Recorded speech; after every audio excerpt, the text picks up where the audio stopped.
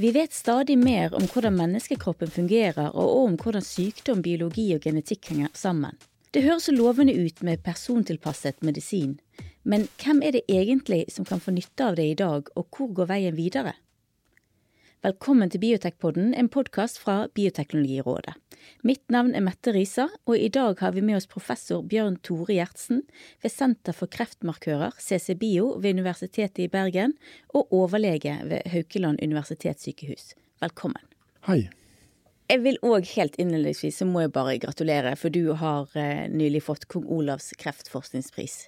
Ja, tusen takk for gratulasjonen. Det er riktig som du sier, det har vært en veldig stor anledning og en stor ære å få den. Og vi skal snakke litt mer om den senere, men først vil jeg også introdusere min kollega fra Bioteknologirådet, lege Erik Joakim Tranvåg. Velkommen. Hei.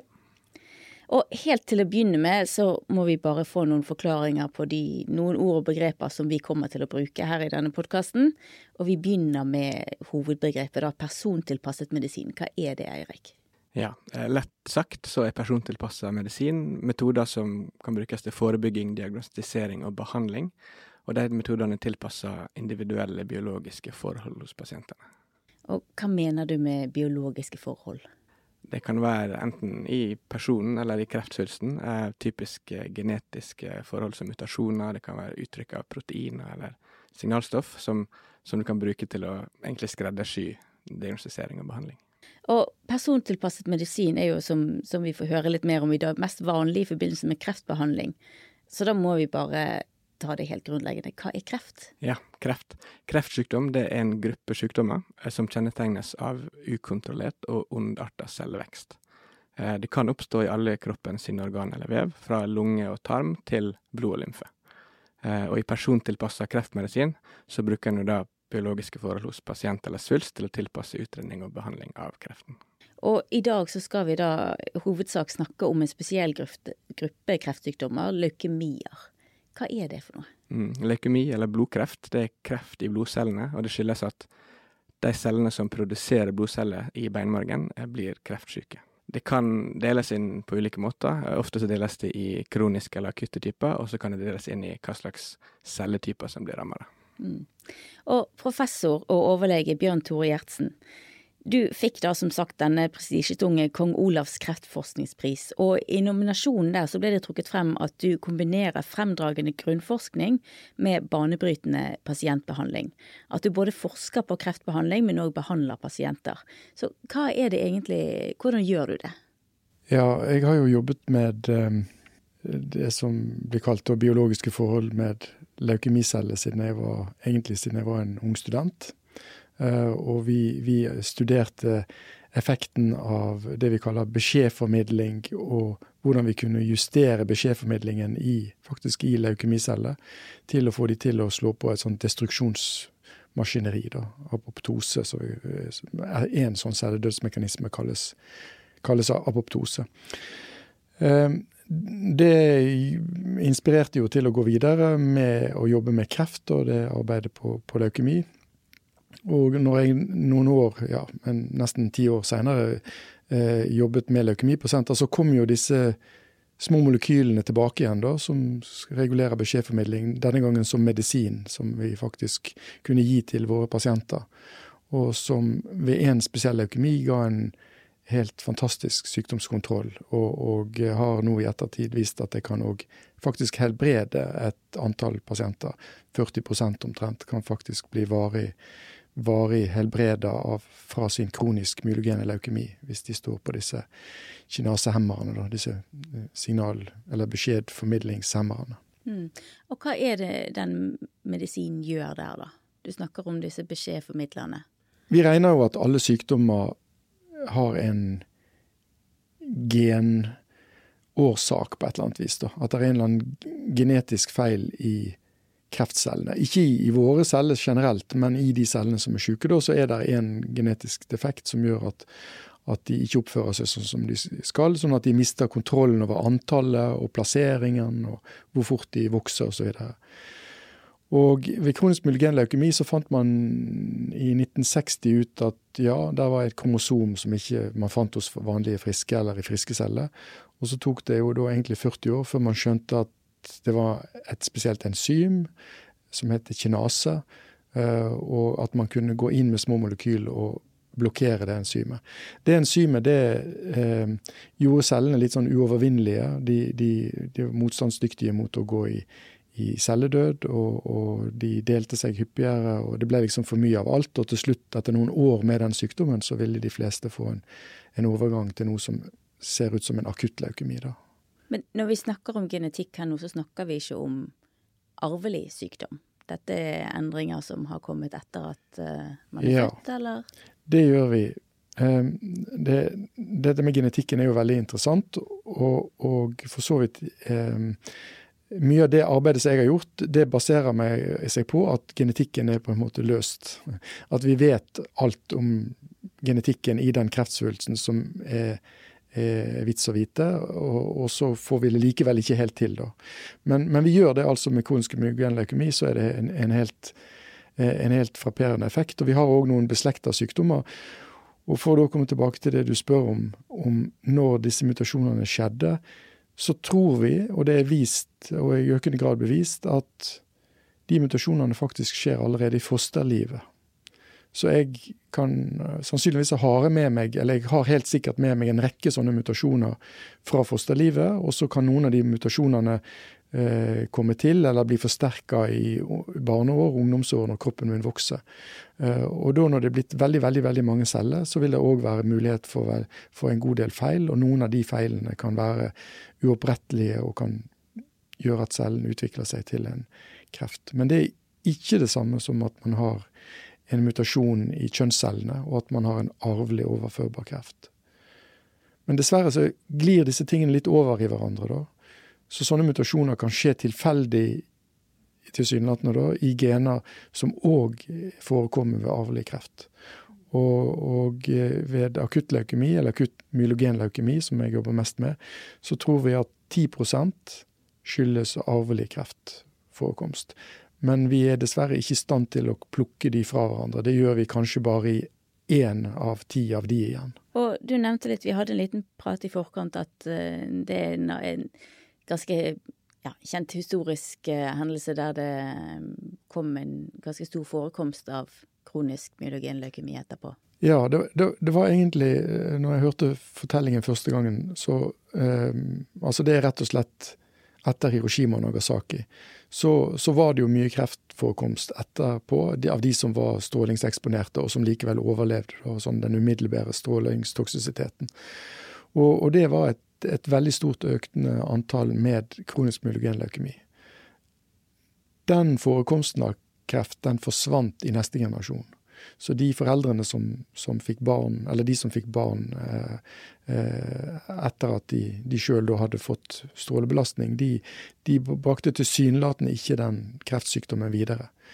Men de fikk det altså da som en slags følge av den radioaktivitetseksponeringen. Så vi regner som tommelfingerregel, og dette er jo for så vidt veldig interessant for oss i Norge da, at årsakene til leukemi, 10% arvelig, og så har du noen som skyldes benzen og hydrokarboneksponering.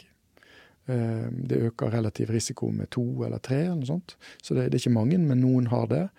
Så det er cost of living på en måte. Og så har du noen som kan få det fordi at de har vært eksponert for radioaktivitet, og det er jo veldig få. Og så er det mange som da vi regner er en slags form for tilfeldighet. Så det er egentlig uflaks da, at du får mutasjoner som treffer der, som er sentralt for kreftutvikling, på en måte? Ja. Eller ikke uflaks, men en påvirkning som er tilfeldig? Ja, det er noen som har tatt til orde for at det er rent uflaks på en måte. Men det kan også brukes til å noen har kritisert de arbeidene da, og mener det at det nærmest kan brukes til å bare bortforklare det at man lever i et skadelig miljø, ikke sant, eller har en livsstil som ikke er bra. Ja.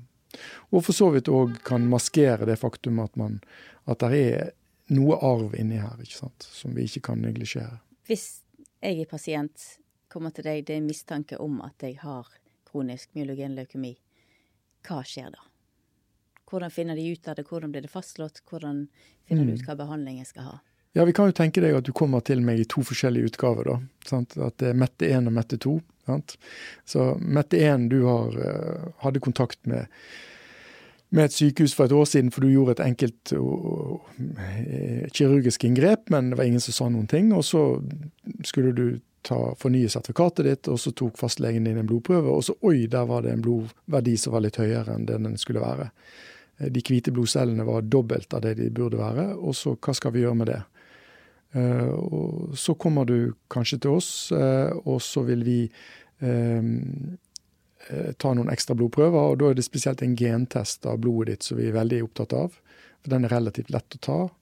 Vi bruker en metode som heter PCR, som en sånn gendiagnostisk metode som kan brukes på enkeltgen, og det tar oss 3-4 uker, og hvis vi da får positivt svar på et kreftgen som da vi kaller BCR-ABL1, da har du den kromosomforandringen som var funnet i 1960, og jeg kan si at du har diagnosen kronisk multigen leukemi, og du kan da få den spesielle behandlingen som vi gir for kronisk multigen leukemi. Du har jo ikke følt deg syk i det hele tatt, så du synes dette var litt rart og litt kjedelig og sånt da, og da kommer vi inn på dette med persontilpasset medisin. Da det jo jobben min å ta vare på hele deg.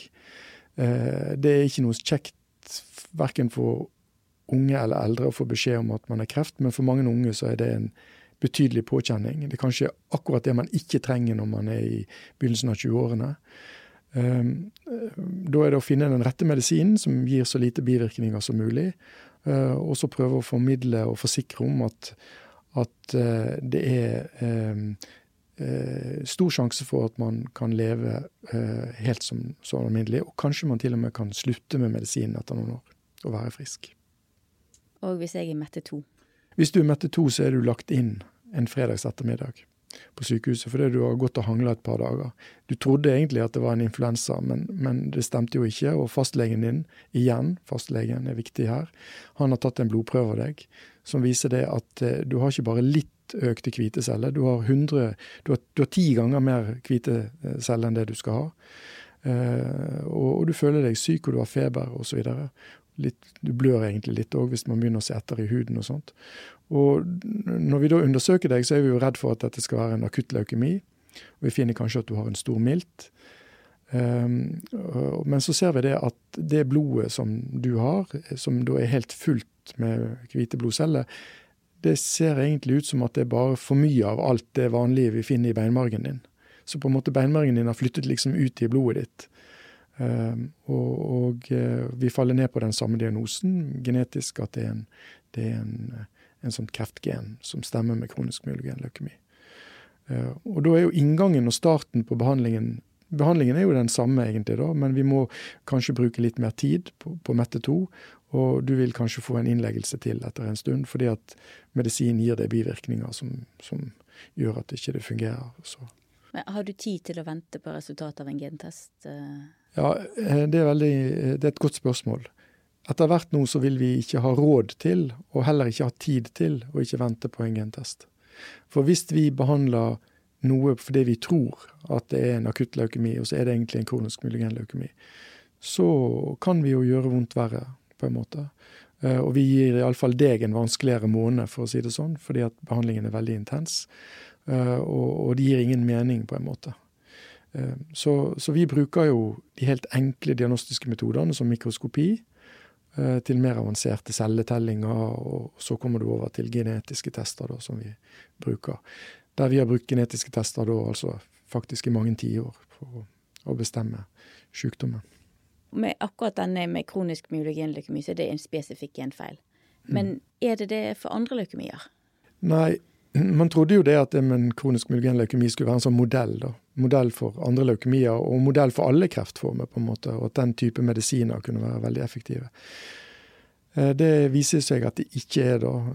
De akutte leukemiene har andre typer forandringer, og i den sekken som vi kaller akutt multigen leukemi for eksempel, så kan du dele den inn i veldig, veldig mange underformer. Vi deler den for praktisk hensyn inn i 3 risikogrupper da. en slags godriskgruppe, hvor 70% klarer seg over 5 år. Og så en intermediærgruppe der det 40% klarer seg. Og så det jo den dårlige risikogruppen der 10% eller kanskje lavere enn det og har mulighet til å klare seg. Persontilpasset medisin et alternativ også for de pasientene? Ja, det kommet mer og mer da. Vi har nesten de siste 30 årene da, behandlet med intensiv kjemoterapi. Og da har vi brukt en størrelse på den behandlingen stort sett. Vi korrigerer, det kan jo være litt interessant å vite da, at vi prøver å gjøre det så persontilpasset som mulig med de verktøyene vi har. For eksempel så tilpasser vi dosen med cellegift etter overflatearealet til kroppen vår, ikke sant? Og vi gjør en del, tar høyde for hvis man har andre sykdommer og sånt da. Men det som man har blitt klar over at en del av de mutasjonene som man har ved akutt leukemi, de hos voksne da, en del av de mutasjonene kan man kan øke effekten av behandlingen ved å legge på sånn målrettet behandling da. Så det kommet, og noen godkjent, og noen har vi lov og råd til å bruke, og nye medisiner kommer. Så vi egentlig inne i en ny æra egentlig for behandlingen av leukemi. Dessverre så tar det tid å dokumentere effekten, og dessverre så tror jeg det at vi aldri vil nå liksom helt opp i de resultatene som vi ser ved kronisk myelogen leukemi med de hjelpemidlene vi har i dag. Da. Og for du komponerer jo både forskning med pasientbehandling. Det da sånn at dine pasienter de alle med på utprøving av nye metoder eller testing av hva som virker? Eller er det bare noen av pasientene? Jeg prøver å få alle inn i en studie. Og de aller fleste har lyst til å være med i en klinisk studie. Og vi prøver å jobbe for å få flere studier, sånn at vi kan ha en studie til enhver pasient. Fordi at jeg synes jo det at når det ikke verdt å ha en studie, en klinisk studie? Jeg ser det jo fra den vinkelen på en måte da. Og du kan si det at med de pasientene som har kronisk myelogen leukemi, så kan du si at ja, de klarer jo seg, sant?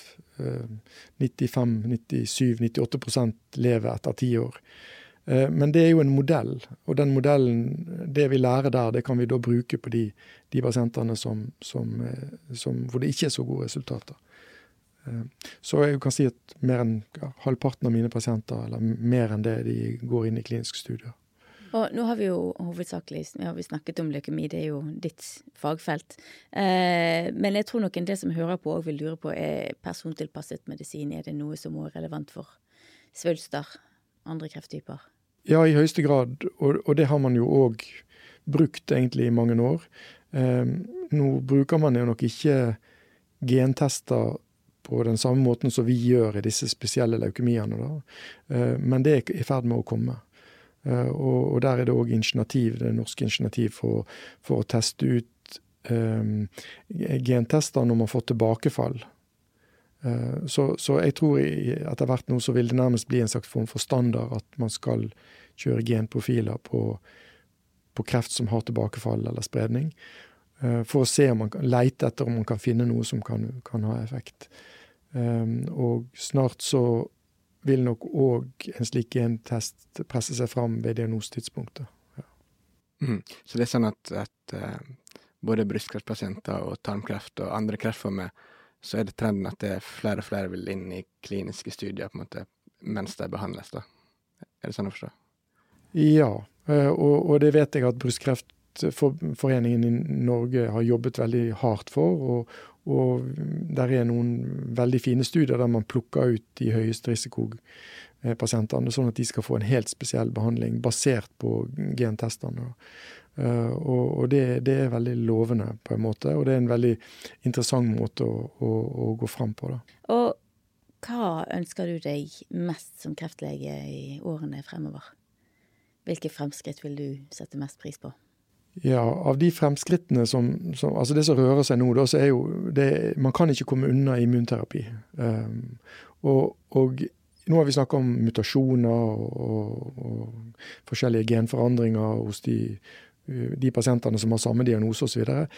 Men en del av immunterapien, den tar på en måte høyde for at det forskjeller i kreftcellene. Og den kan kontrollere kreft som har mange forskjellige typer mutasjoner. Så det å finne en bra måte å bruke den på. Immunterapien kommer også i forskjellige typer pakker. Vi har noe som vi gir intravenøst, og nå kommer det etter hvert noe som vi kan gi som tabletter. Det er en sånne immunologiske checkpoint-hemmere. Det er jo det som virkelig har aktualisert immunterapien. Men da må jeg bare bryte inn, hva er immunterapi? For de som ikke kjenner til det. Ja, det er immunterapi, det er å snu vårt eget immunsystem, eller gjøre vårt, for å bruke et veldig upopulært uttrykk da, weaponize immunsystemet vårt, og gjøre immunsystemet vårt potent til å ta et oppgjør med kreftcellene. Det er det egentlig det snakk om. Og der finnes det mange forskjellige måter å gjøre det på. Der er jo en modell som for så vidt også jeg tror på, at vi egentlig en hele tatt en slags balanse da, at sånne kreftceller dannes hos oss hele tiden, men at immunsystemet på en måte utrydder de etter hvert. Og det betyr også at hvis jeg får en tilstand der plutselig en del av mitt immunsystem svekkes eller faller ut, så kan det plutselig være at jeg får en kreft tilfeldig, på et tilsynelatende tilfeldig da. Men hvis jeg kan klare å gjeninnsette immunsystemet mitt, så vil det kunne få en viss kontroll over den sykdommen, og i noen tilfeller utrydde den helt og helbrede pasienten. Men med immunterapi, jobber man med sitt eget immunforsvar for å få det i bedre stand til å gjøre noe, eller ser du også på genetikken til svulsten? Ja, der er det to retninger. Det er helt riktig. Altså, immunterapi kan skreddersys på en måte, og en del prøver å gjøre det, og man kan lage immunterapien sånn at den er målrettet mot en forandring i kreftcellene. Det kan være at det ikke er en gunstig måte å gjøre det på, fordi at cellene finner måter å lure seg unna på, eller å dekke seg til, eller det er helt andre mutasjoner som erstatter den opprinnelige mutasjonen. Så det å få immunsystemet på en litt mer sånn generell basis til å være aktivt og til å monitorere og til å ta vekk kreftceller, det er nok på mange måter den mest effektive metoden. I blodkreft så bruker vi den aller mest intense immunterapeutiske metoden man kan bruke. Og det er det vi kaller allogen stamcelletransplantasjon. Og da tar vi rett og slett stamceller eller beinmarg fra en frisk donor, og så gir vi det til en leukemipasient etter at den leukemipasienten har fått intensiv kjemoterapibehandling over ganske lang tid egentlig. Og da har man jo, tenker man seg jo da at man har utryddet alle kreftcellene, men i tillegg til at man har utryddet alle kreftcellene, så har man fått innført et nytt friskt immunsystem som er i stand til å gjenkjenne de kreftcellene som eventuelt har beskyttet seg eller gjemt seg unna. Og det er slik at de gjør det. Der ligger celler i hvile vanligvis. Det kan være kreftstamcellelignende celler, eller forskjellige forstadier til de kreftcellene som vi ser. Så det å ha en sånn overvåkningsstrategi tror jeg er veldig viktig for å holde pasientene friske etter behandlingen.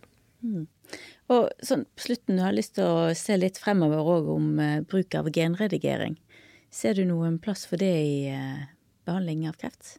Det å bruke denne CRISPR-teknologien for å redigere genene i cellene til pasienten. Du kan tenke deg at du kan lage immunceller, rett og slett bare redigere immuncellene, mine egne immunceller, redigere de sånn at de kjenner igjen kreftcellene. Det er jo en mulighet. Noe som jeg tror er vanskelig, men som man kan tenke seg å ta en syk stamcelle, og så redigere den sånn at den blir frisk, og lage den frisk på den måten. Og da kan man egentlig erstatte de syke stamcellene mine med en genmodifisert frisk versjon. Men det er langt frem, altså. Denne genredigeringen, den kommer først sannsynligvis på helt andre sykdommer, også blodsykdommer sannsynligvis, hvor det er relativt enkelt å finne genforandringen som skal rettes opp. Og så Eirik, det vel kanskje mer vanlig med enkeltgensykdommer, så sykdommer som er knyttet til feil på et sted. For eksempel sigdcellanemi har jo en enkelt mutasjon som gir sykdom. en blodsykdom. Så der forskningen kommet ganske langt.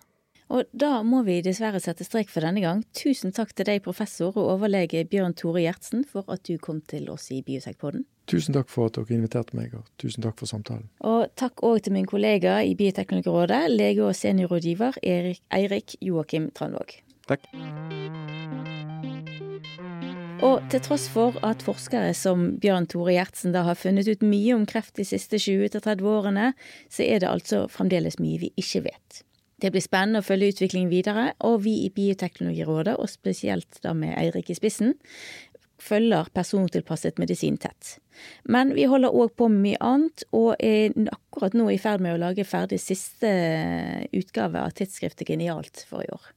Ja, der vel hovedtemaet genterapi, så vi skriver om hva det hvordan det virker, nevner blant annet SID-cellanemi og genterapi, og skriver også om utfordringer rundt regulering og prioritering og tilgang på disse nye og ofte dyre medisinene. Og det gratis å abonnere på Genialt. Det bare å fylle ut skjema på bioteknologiradet.no. Og der kan du også abonnere på nyhetsbrevet, hvor vi sender ut PDF-versjonen av tidsskriftet, og hvor vi også sender ut informasjon om alle arrangementene våre og andre viktige nyheter om bioteknologi og genteknologi. Og med det sier vi takk for oss her i Biotekpodden, og på gjenhør.